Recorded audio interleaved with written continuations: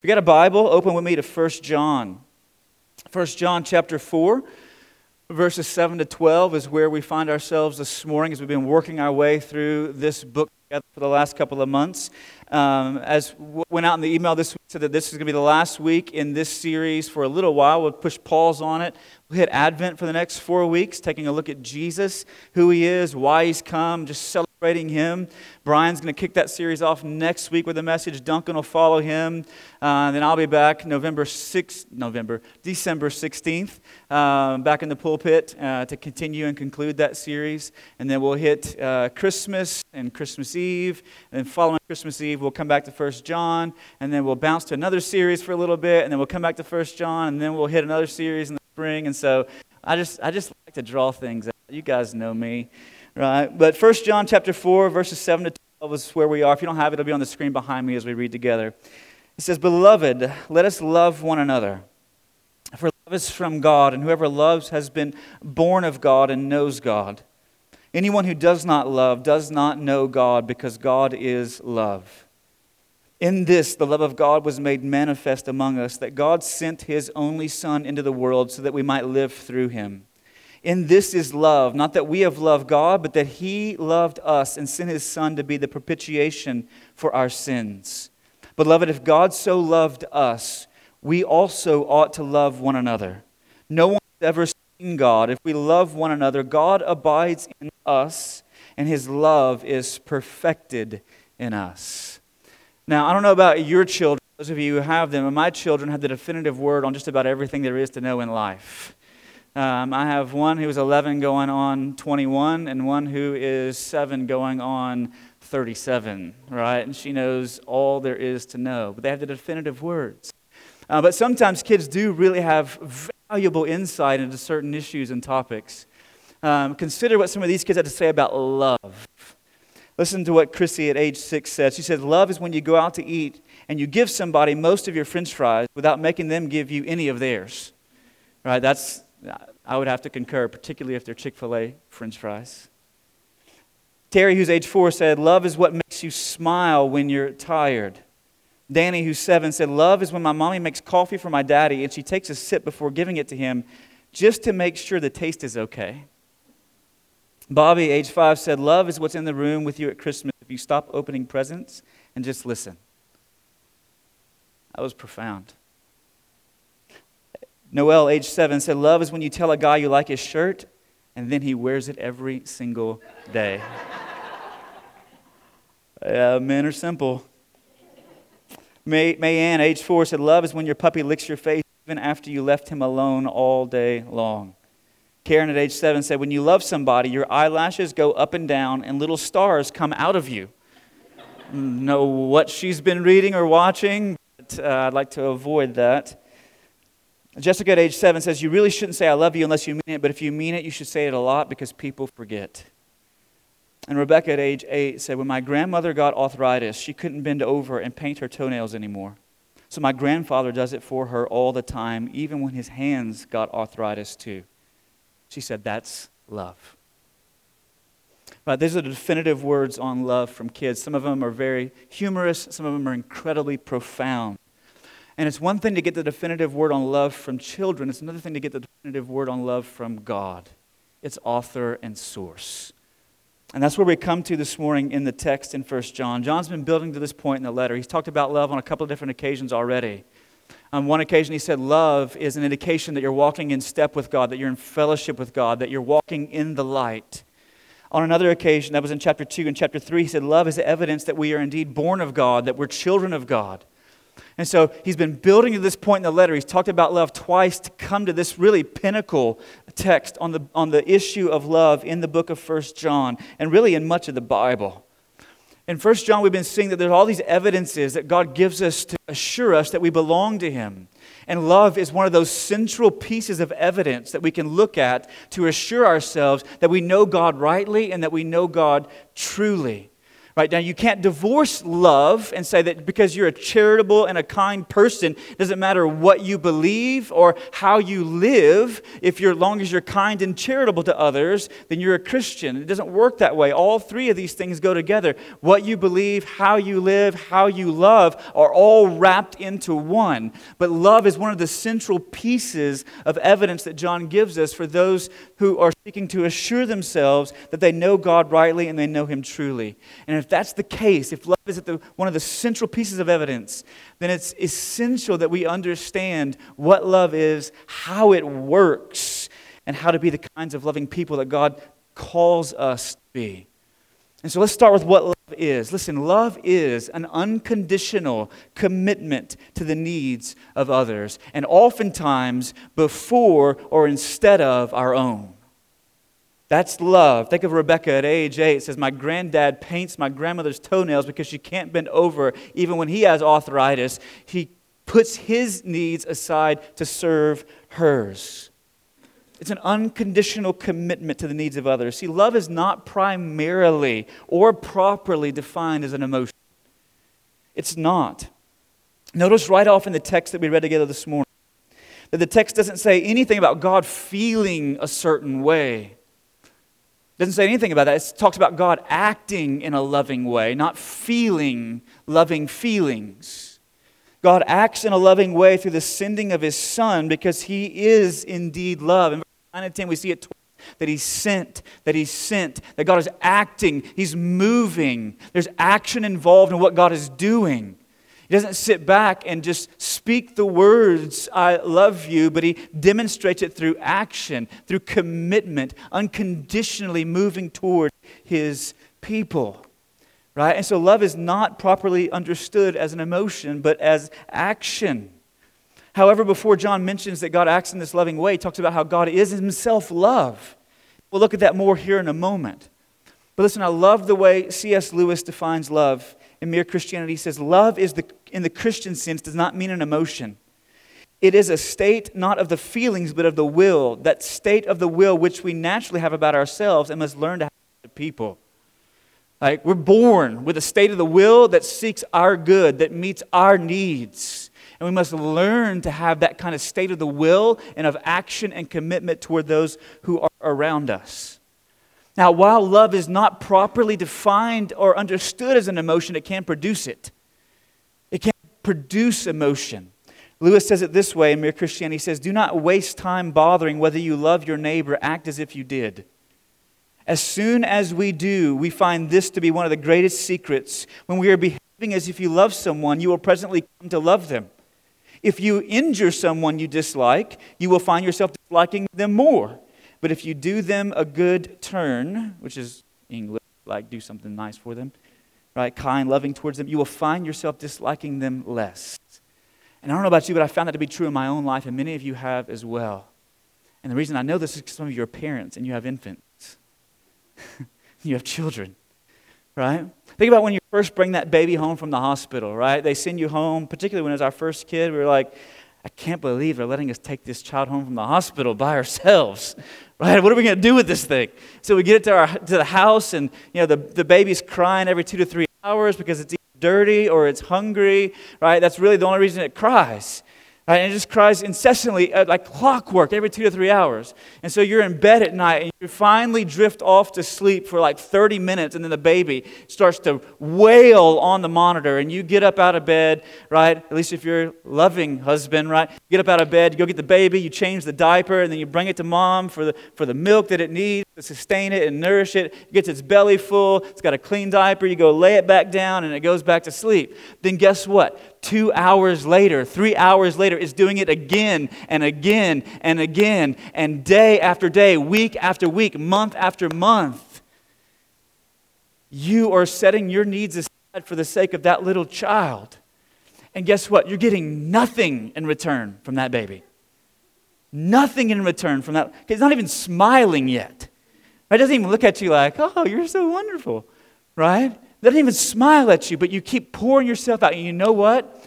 Over the course of years, even whenever they begin to like get into everything, right? They move out of the crying and eating and sleeping stage into, I want to explore, and they're crawling around. They touch everything you tell them not to touch. Everything you try to put away from them, they try and climb up and find. Right? They just continue to push the envelope and push the limits. And all that love that you're pouring out towards them, this commitment toward them, even when you're getting nothing in return, means that whenever they are teenagers and they really know everything, right? And they are rebellious, as the day is long, you still love them. You still have an affection for them. Your heart still wrenches and rejoices at their choices. Why? Because love, that commitment, produces emotion. It's not emotion in itself, but it can produce it. It's an unconditional commitment to the needs of others that over time, right, it produces this affection that we have for people, this love, this deep, even emotional connection to them. That's what love is, an unconditional commitment. But love, listen, love has a goal in mind, particularly the love of God. It has a goal in mind. It's not a passive kind of love, it's an active love. Right? Listen, John said it this way in verse 12. He says, "No one has ever seen God. If we love one another, God abides in us, and His love is perfected in us." That word perfected, it literally means this: to accomplish its intended end or goal, right? To fulfill its purpose, to hit its aim, to hit its target. If you think of love this way, that God's love for us has a target that it's aiming at, and He draws back the bow to fire the arrow, to hit the bullseye, right? Or that He's got an aim that He's working toward, and He's got an end He's working toward, and He's taking steps in that direction. God's love is moving us in a direction towards an end. It's got a purpose in mind that it's wanting to accomplish. Right? And it's stacking things up in our lives to achieve it. Right? God's love has a goal, and the goal of God's love, I'll say it this way to you. John says it this way in verse 12. One of the goals of God's love for us is that we would love one another, and as a result, the person and power of God, whom no one has seen, he says in verse 12, would come to life and be active in His people. It would be put on display through His people, through this unconditional commitment that they have toward those in their lives, toward their needs. But what does this look like, right? That's where, all this talk about love, what does it actually look like? What does unconditional commitment look like? Let me give you 4 things it looks like. 2 of them from 1 John, 2 of them from other parts of the Bible. I'm going to give you 4 of them this morning. So if you're a note taker, buckle up. We're gonna get after these, okay? First thing is this. Sometimes you got to lay aside, right? You got to lay aside your needs for the needs of others. Unconditional commitment to their needs. And what that means at times is we have to lay aside our lifestyle. I'm not going to pull punches with you this morning. We're going to press on. I think some of the issues are the very heart of this. You got to lay aside your lifestyle. Back in 1 John chapter 3, verse 18, John said this. He said, "Little children, let us not love in word or talk, but with actions and in truth." With actions and in truth. And we said then in 1 John chapter 3 that what John is saying is not saying you can never say "I love you" to someone because they forget and you need to say it sometimes, right? He's not saying you can never say "I love you" to someone, but there is a time in which there is a showing kind of love that is needed. And in those moments in which a showing kind of love is needed, a saying kind of love will not suffice. But a showing kind of love is required in deed and in truth. It corresponds to a real need in that person's life. And you're showing up in that need. A showing kind of love takes the pot of soup off of the stove and walks it next door and rings the doorbell and says, "Here's dinner." A showing kind of love shows up at someone's property and cuts down overgrown trees and cleans out gutters. A showing kind of love at times writes a check whenever someone is inundated with medical bills. They write a check to help provide for that individual or that family. A showing kind of love. A showing kind of love is needed, John says. Not a saying kind of love. There are instances in which a showing kind of love is the only kind of love that will suffice. And when the showing kind of love is needed, here's the question. Will I lay aside my lifestyle Because my lifestyle oftentimes is composed of my discretionary time and my discretionary income. While I lay aside my discretionary time and while I lay aside my discretionary income to show a commitment to the needs of those who are around me. Sometimes it requires that we lay aside our lifestyle. Second, sometimes it requires to love, to show this kind of unconditional commitment requires that we lay aside our pride. If you go back into 1 John again, back in chapter 2, John speaks of Cain and Abel. He speaks of how Cain, because his deeds were evil and his brothers were righteous, that Cain slay his brother, right? Brought his life to an end and became a murderer. Now, I don't think what John was trying to tell us in that text was that there's a big rampant murder problem going on in the church, that Christians are killing other Christians. They were being killed by people in the culture, but the church was rallying together. So I don't think he's worried about Christians raising up to kill other Christians in the church. So don't be like Cain, don't kill the person sitting next to you this morning. That wasn't the application. I think rather what the application was this. Do not succumb to what led Cain to slay his brother, which was jealousy and envy and conceit born of pride. Because his brother's deeds were righteous and his were evil. See, instead of Cain looking at his brother and saying, let me learn from you. Would you pray for me that I could offer my offering with the same kind of faith that you and dependence upon God that you brought your offering with? Let me learn from you. You do this better than I do. You know what it is to depend upon God. Abel, teach me, pray for me that I would be that kind of a worshiper, that I would bring that kind of offering before God. Instead of responding in that way, he responds in jealousy, out of pride, and murders his brother. Let me ask you this. How do you respond whenever you look around you at other people and you see ways in which God has gifted them, areas of their life where God has matured them faster than you've matured, than He's matured you in some of those areas? Or He's gifted them in certain ways that you have not been gifted, and you compare yourself to them. Is the first inclination of your heart to respond, to encourage them? To say, let me learn from you. Would you pray for me? You are so hospitable. You receive people into your life so well. Right? You make strangers feel like family in a moment. Through a handshake, I want to learn that from you. I want to grow in that. You do that so well. God has gifted you. Would you pray for me that I can become hospitable like you are? Or do we stand back and out of pride simmer? Because they're better at something I am. Do we encourage others or do we remain silent?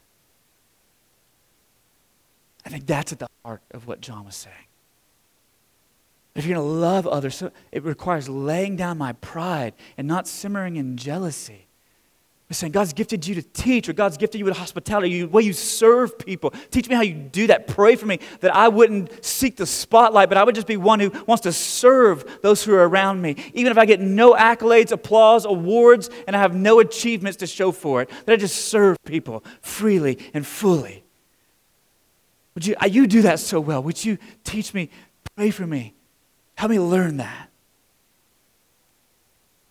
Is that our first inclination, to encourage and learn from others rather than despise them because they're better than us in certain areas? I got to move. We could talk about that for a while. Third, in order to love this way, you have to lay aside at times your liberty. Your liberty. Now listen, I know we live in America. I know we all enjoy our freedoms. Right? But there are times in which if you're going to love, you have to lay aside some of the freedoms that you are able to enjoy for the sake of the welfare and well-being of those who are around you. Right?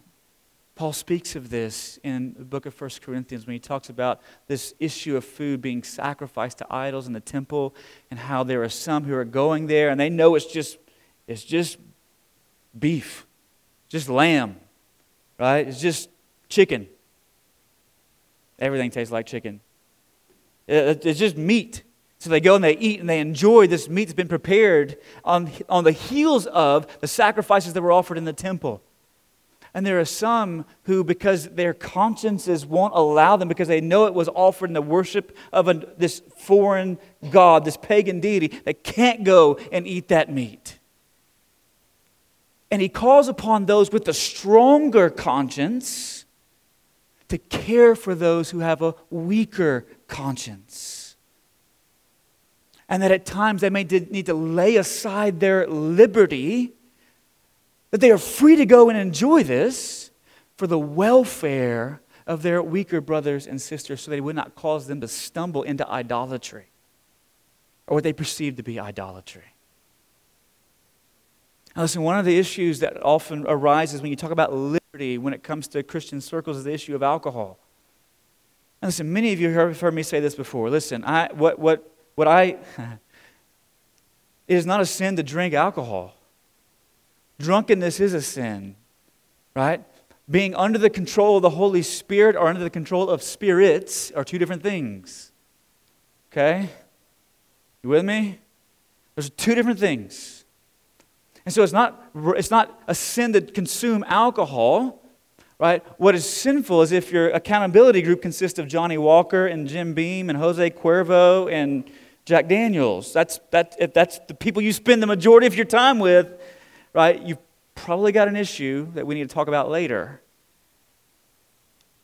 But even in the exercise of moderation, in that liberty, there are times in which you need to lay that aside because of the welfare of somebody who is weaker in that area, who maybe comes from a family that is riddled with addiction, or maybe comes from an addictive past and background themselves, and you know that about them. And so even though you're free to exercise liberty, you restrain that and you lay it aside for their sake. That's love. That's a commitment to their needs above and before my own. And then fourth, to love this way at times looks like laying aside your comfort. Laying aside your comfort. Listen, I've been a distance runner for the majority of my life. I ran cross country in high school and college, and I've been off and on over the last, 20 years. God, it's hard for me to say that even. To think that there's 20 years of my life that have been outside of college. But anyway, as I get older, one of the things that I find is that there are more aches and pains that begin to show up in my body on the heels of really intense workouts. And so what I've discovered is these wonderful people called Erosti. And Erosti is a soft tissue therapist. Okay? Now, some of you are like, you just go get a massage. This is not a massage. Nobody signs up for this. All right? This is not pleasurable. In fact, it's incredibly painful. But what they do is they find all the deep trigger points and knots in your tendons and in your muscles, and they just strip them out. They take their thumb and they just run it as deep as they can, and they find those areas of pressure, and they put pressure on them until it releases. And they kind of realign the fascia, the pieces, that little like coating of tissue that goes around all your organs and muscles. They realign all that, get it straightened back out, work through those knots, because there's areas of dysfunction in your body that need to be addressed. And listen, some of you are like, I just go get orthotics. You can go get orthotics and put them in your shoes, but you know what that does? It supports for many people. Some legitimately need it, but for many people, because of the bone structures that they have, but for many people, what that's doing is it's supporting the dysfunction, not addressing the dysfunction. And so the longer you support it, right, it just begins to manifest itself in different ways in different places. Am I talking to anybody this morning? Listen, I know I'm talking about, but so they work through all of that and they break it up. They break it up. But it is not a comfortable process. Okay? It is painful. I tell them every time I've gone to see them, listen, I would not come see you if this was not as productive as it is for me, because it is incredibly painful.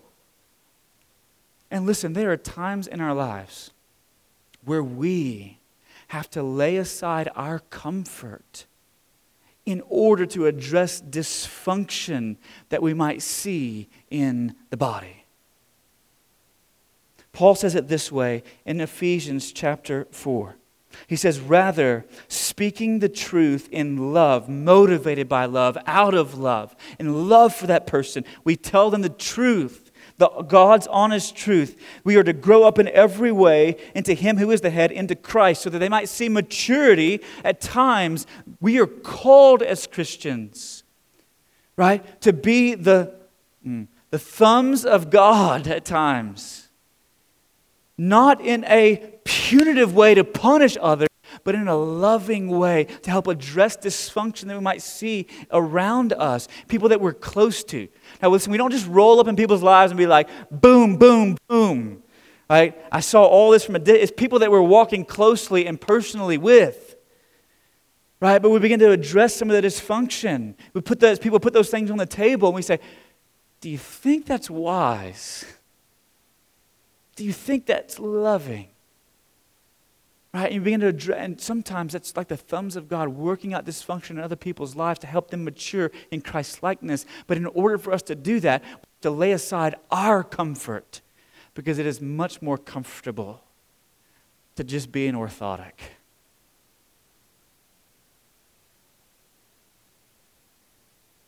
Now, those are 4 ways that we show this kind of commitment to others above ourselves. But when we fail to do that, if we refuse to do this, listen, I want you to know that there's a backside to this if we refuse to love the way that God calls us to love. And we could talk about another 20 ways we could do that. But if we refuse to do it, I want you to know that our lives, your life, will become a living hell. That's what life is without love. It's a living hell. Look at what John says in verse 8. He says it's inconceivable for a person who knows God not to love. And it's impossible for a person who does not know God to love, because God Himself is love. It's inconceivable for a person who's been born of God, this God who is love, not to love in the way that they interface and engage with people who are around them. It's inconceivable that wouldn't happen. And it's impossible for a person who does not know God not to do nice things for people, not to feel affections, kind, warm feelings towards other people, but to really love, lay aside their needs for the sake of others. Because God Himself is love. To know God is to know love. And listen, he says essentially a life without the knowledge of God. Not intellectual knowledge, right? Where you look at a fill in the blank or a multiple choice and say, yeah, I'll check that. Or true, false. Yes, that's true about God. Yes, that's true about God. Yes, that's true. He's talking about an intellectual knowledge, but a relational knowledge of God. Of experiencing Him. Of knowing Him personally. Of walking with Him. John says, listen, those who do not love do not know. They don't have that relational aspect in their spiritual life. They may have an intellectual checklist, but no relational experience. And he says, those who do not know God, they do not love. And those who do not love, they don't know God. In other words, what John is saying is this: if you don't know God, don't have a relationship with Him, not walking with Him, then right now, your life is a foretaste of the endless ache that will be your forever destiny in a real place called hell. Right now, it's a foretaste of that. And without love, it turns our lives into this living hell. In fact, one way to know that you've never really come to know God, but you're just a good moral person, is that your heart is wrapped up in all of your own selfish pursuits. And you're unwilling to lay aside any of your wants or any of your agenda for the sake and well-being of others. Right? You'll use people instead of loving them. You'll use them to get what you want from them rather than laying aside your wants, your needs for them. You'll burn bridges rather than building them. Right? There's some people who just have a trail of arson in their past, where they've burned down bridge after bridge after bridge after bridge instead of building. You'll push people away rather than pulling them in. Your presence in the lives of people without love, your presence in their lives will be painful and not pleasurable. You'll have all kinds of relational shrapnel in your past because people will see under your actions down to the motives that the only reason you're doing something kind for me is because you want something from me. When you stop needing something from me, then you will cease to do things that are kind and loving towards me. I know I'm not talking about any of you. Maybe people you know. Right? That it turns it into a living hell. Because it destroys all your relationships. Now some of you are like, well, if I love, won't I get used? Could I be hurt? Could my heart be broken? And you know what the answer to that question is? Yes. It's the nature of love. There's always that possibility that if you are unconditionally committed to someone, that they could crush your heart. They could break your heart. They could hurt you. It could be painful. They could use you. That's the nature of love. C.S. Lewis, I'll quote him because he's just brilliant, much smarter than I am. He says it this way. In a book called The Four Loves, he says, to love at all is to be vulnerable. It's to be vulnerable. Love anything and your heart will certainly be wrung and possibly be broken. If you want to make sure of keeping it intact, you must give your heart to no one, not even to an animal. That little pet you got, right? That cute little fuzzy dog, that despicable cat that you might have roaming around. Not even to them. He says, rather wrap it up carefully round with hobbies and little luxuries. Avoid all entanglements. Lock it up safe in the casket or coffin of your selfishness. But in that casket, safe, dark, motionless, airless, it will change. It will not be broken, but it will become unbreakable. It will become impenetrable, irredeemable. He says the alternative to tragedy, or at least the risk of tragedy, is damnation. The only place outside of heaven where you can be perfectly safe from all the dangers and disturbances of love is hell. A life without love is a living hell, a foretaste of the endless ache of an eternal destiny. So, I got two things as we close. And the first one is this. I know you should have one thing as we close. I got two. Where do we get this kind of love? First, let me say this way. You got to draw on the inexhaustible source of love. You got to draw on the inexhaustible source of love. In verse 7, John says, love is from God. You know, I grew up in South Louisiana and went to New Orleans on many occasions. And in downtown New Orleans, there is a boardwalk along the mighty Mississippi River. And the Mississippi River is a massive river system with all kinds of tributaries that pour in it from all different places in the Midwest. And it branches out in a delta that dumps thousands of gallons of water a day into the Gulf of Mexico. But it has a headwater. You know what that headwater is? It's a small, clear lake in northern Minnesota. And out of that lake trickles this 18-foot, narrower than this room, this 18-foot wide, 18-inch deep stream that you can walk across. That's the headwaters of the Mississippi. And then it travels 2,300 miles to the Gulf of Mexico, where it becomes this raging body of water that pushes everything in its path towards the Gulf. And whenever John says love is from God, he's saying this: God is the source. He is the headwaters of love. and as the headwaters of love. He in himself is inexhaustible. Is inexhaustible. You can't exhaust the love of God. You can't drain it dry.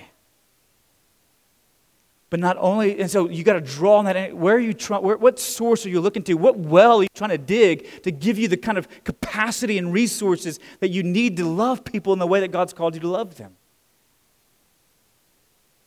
Do you have a shallow pit in your backyard that you're just trying to lap up water out of?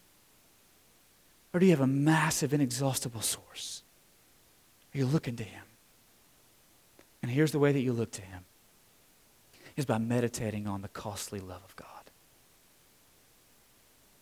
You got to meditate on the costly love of God. Notice that twice in these 6 verses, John addresses his readers as beloved. See, before he ever tells us to love, you know what he tells you? He tells you are loved. You are loved, church. You're the beloved of God.